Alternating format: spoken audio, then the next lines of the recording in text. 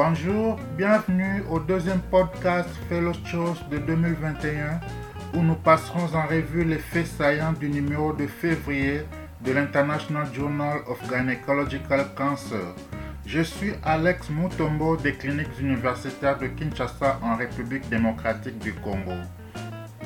Gaba et ses collègues présentent le protocole de l'essai Protector, une étude prospective non randomisée et multicentrique évaluant l'impact de la salpingectomie précoce réduisant le risque avec ovarectomie retardée chez les femmes préménopausées présentant un risque accru de cancer tubo-ovarien.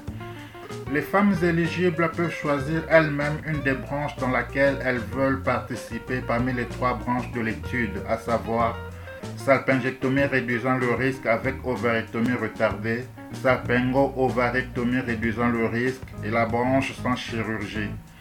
Le critère d'évaluation principal est d'évaluer l'impact de la salpingectomie précoce réduisant le risque et de l'ovarectomie retardée sur la fonction sexuelle. Les critères secondaires incluent la fonction endocrinienne et la qualité de vie. L'essai Protector vise à générer une base de données probante sur la salpingectomie précoce réduisant le risque et l'ovarectomie retardée chez les femmes à haut risque pour éclairer la pratique future. Anton Oselejic et ses collègues ont évalué les caractéristiques des patientes atteintes d'un cancer du sein primaire de stade 1 à 3 aux récepteurs hormonaux positifs qui ont subi une salpingo-ovarectomie bilatérale au Memorial Sloan Kettering Cancer Center. Les auteurs ont réalisé une revue rétrospective identifiant ces patientes dans leur établissement. Parmi les patientes subissant une suppression ovarienne, 55% ont reçu une suppression ovarienne médicale, tandis que 45% ont subi une salpingo-ovarectomie bilatérale. Selon des analyses multivariées, l'année du diagnostic, le stade et le traitement ciblant le récepteur 2 du facteur de croissance épidermique humain étaient des prédicteurs de la suppression ovarienne. Parmi les patientes subissant une salpingo-ovarectomie bilatérale, 5% des événements chirurgicaux indésirables légers à modérés ont été enregistrés. Les auteurs concluent que la salpingo-ovarectomie bilatérale est fréquemment utilisée et que la morbidité périopératoire était acceptable. Daruvala et ses collègues du Maine Medical Center ont mené une étude pour explorer l'impact de la géographie et de la distance parcourue sur les résultats dans le cancer épithélial de l'ovaire. Le but de cette étude était de tester l'association entre la distance parcourue jusqu'à un centre de la Commission sur le cancer à haut volume et la mortalité et la survie des femmes atteintes d'un cancer de l'ovaire nouvellement diagnostiqué. La base de données nationale sur le cancer a été interrogée. Le principal critère d'intérêt était la survie globale. Il n'y avait aucune différence statistiquement significative dans la mortalité à 30 jours ou 90 jours parmi les catégories de distance de déplacement. Une diminution statistiquement significative de la réadmission à 30 jours a été observée chez les patientes qui vivaient plus loin de l'établissement de traitement. Les modèles de régression ajustés ont démontré une mortalité à long terme accrue chez les patientes qui vivaient plus loin de l'établissement de traitement après avoir contrôlé le risque de confusion. Bien que la mortalité à 30 et 90 jours ne diffère pas selon la distance parcourue, une survie médiocre est observée chez les femmes vivant à plus de 50 miles d'un établissement de traitement à haut volume. Rehab Al-Arbi et ses collègues de l'Imperial College de Londres ont publié un article intitulé « Tumeur du cordon sexuel ovarien stromal, une mise à jour sur les caractéristiques cliniques, les changements moléculaires et la prise en charge ».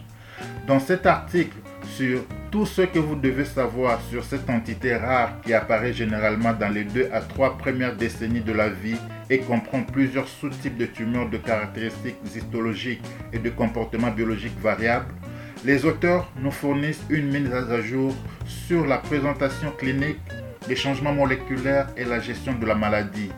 Soulignant que la chirurgie reste l'approche thérapeutique la plus efficace pour la gestion des tumeurs primaires et récidivantes, tandis que la chimiothérapie adjuvante ne peut être utilisée que pour les tumeurs avancées ou non résécables en en raison de la toxicité et de l'efficacité limitée de cette thérapie. Au-delà de cela, l'hormonothérapie semble prometteuse pour les tumeurs récidivantes, mais une évaluation plus approfondie est nécessaire. Enfin, il existe encore un besoin clinique non satisfait pour l'identification d'agents thérapeutiques ciblés à ajouter aux modalités de prise en charge des maladies agressives et récurrentes. Chung et ses collègues rapportent leurs résultats sur l'impact des drains à pression négative sous-cutanée sur la cicatrisation chirurgicale des plaies dans le cancer de l'ovaire. Les auteurs ont analysé rétrospectivement 2 groupes de patientes atteintes d'un cancer de l'ovaire selon la présence ou l'absence de drains sous-cutanés sous aspiration. Le critère d'évaluation principal était l'incidence des complications des plaies. Un taux plus élevé de cicatrisation nette des plaies et un taux plus faible de formation de sérum ont été observés chez les patientes avec drains sous-cutanés par rapport aux patientes sans drain. Le délai pour le traitement adjuvant était significativement plus long chez les patientes présentant des complications de la plaie que chez celles ayant une cicatrisation nette. Les auteurs ont conclu que les patientes atteintes d'un cancer de l'ovaire subissant une chirurgie ouverte avec des drains sous-cutanés à pression négative avaient une incidence réduite de complications de la plaie par rapport aux patientes sans drain. Bish et ses collègues présentent une revue systématique et une méta-analyse évaluant l'efficacité de la thromboprophylaxie pharmacologique préopératoire sur l'incidence de la thromboembolie veineuse après une chirurgie gynécologique oncologique. Les études éligibles comprenaient à la fois la chirurgie ouverte et la chirurgie mini-invasive. L'odds ratio regroupé à effet aléatoire pour l'incidence de la thromboembolie veineuse post-opératoire était de 0,59 avec des intervalles de confiance à 95% compris entre 0,39 et 0,89. La prophylaxie pharmacologique préopératoire a démontré le plus grand bénéfice lorsqu'elle est utilisée avec des dispositifs de compression séquentielle péropératoire et post-opératoire, conférant une réduction de 57% de la probabilité de thromboembolie veineuse. Les auteurs concluent que la thromboprophylaxie pharmacologique préopératoire diminue le risque de thromboembolie veineuse périopératoire pour une chirurgie oncologique gynécologique majeure. Précis et ses collègues de l'Universidade Federal da Fronteira Sul au Brésil ont mené une étude pour explorer l'impact des dommages oxydatifs sur la progression du cancer du col de l'utérus, ainsi que les principaux marqueurs oxydatifs et les potentialités thérapeutiques des antioxydants. L'incorporation du virus du papillome humain dans le génome cellulaire conduit à l'expression d'oncoprotéines. La pathogénèse dans le micro-environnement cellulaire est caractérisée par la génération d'un stress oxydatif qui est le résultat d'un déséquilibre entre les espèces réactives de l'oxygène et de l'azote. Un tel déséquilibre conduit à la promotion des dommages oxydatifs démontrés par l'élévation des marqueurs sériques résultant de l'oxydation des protéines, des lipides membranaires et de l'ADN cellulaire. Ainsi, il a été suggéré que la détermination des niveaux de dommages oxydatifs ainsi que des antioxydants endogènes enzymatiques et non enzymatiques ont une valeur diagnostique et pronostique élevée dans la progression tumorale et l'établissement d'un carcinome invasif.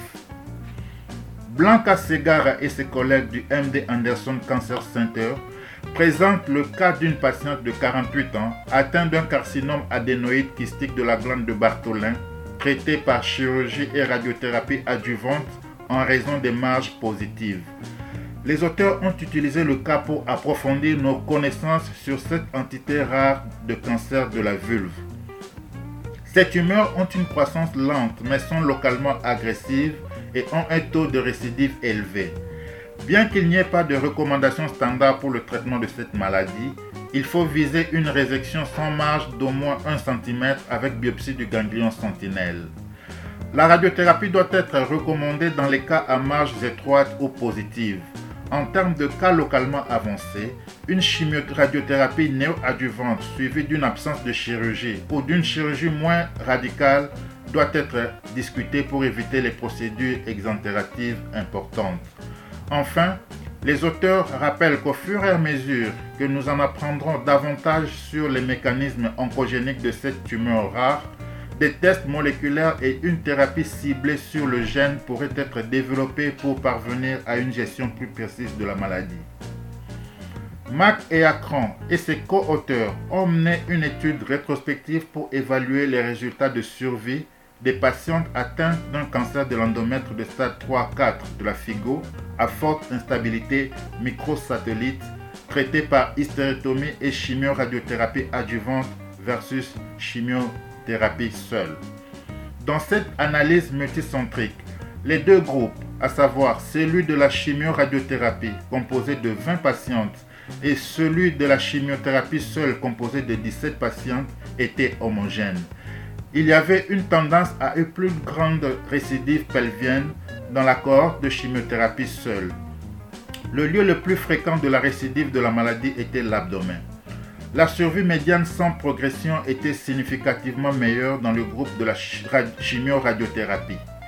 La chimioradiothérapie a démontré une supériorité sur la chimiothérapie seule en termes de survie sans progression à 2 ans et de survie globale à 2 ans.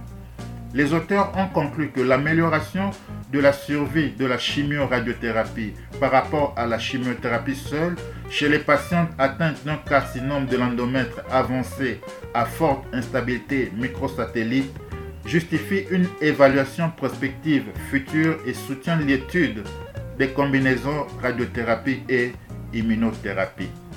Et enfin, Valeria Verdeccia et ses collègues italiens présente une vidéo éducative sur les caractéristiques échographiques, macroscopiques et histologiques des tumeurs ovariennes borderline. Cette vidéo éducative comprend la présentation du cas d'une patiente atteinte d'une tumeur ovarienne séreuse borderline et d'une patiente atteinte d'une tumeur ovarienne mucineuse borderline. L'application du modèle IOTA pour l'annexe et de la classification au RADS des risques aux 2 cas cliniques est démontrée et les caractéristiques échographiques et les résultats histologiques définitifs sont discutés, offrant un excellent aperçu de la pratique clinique.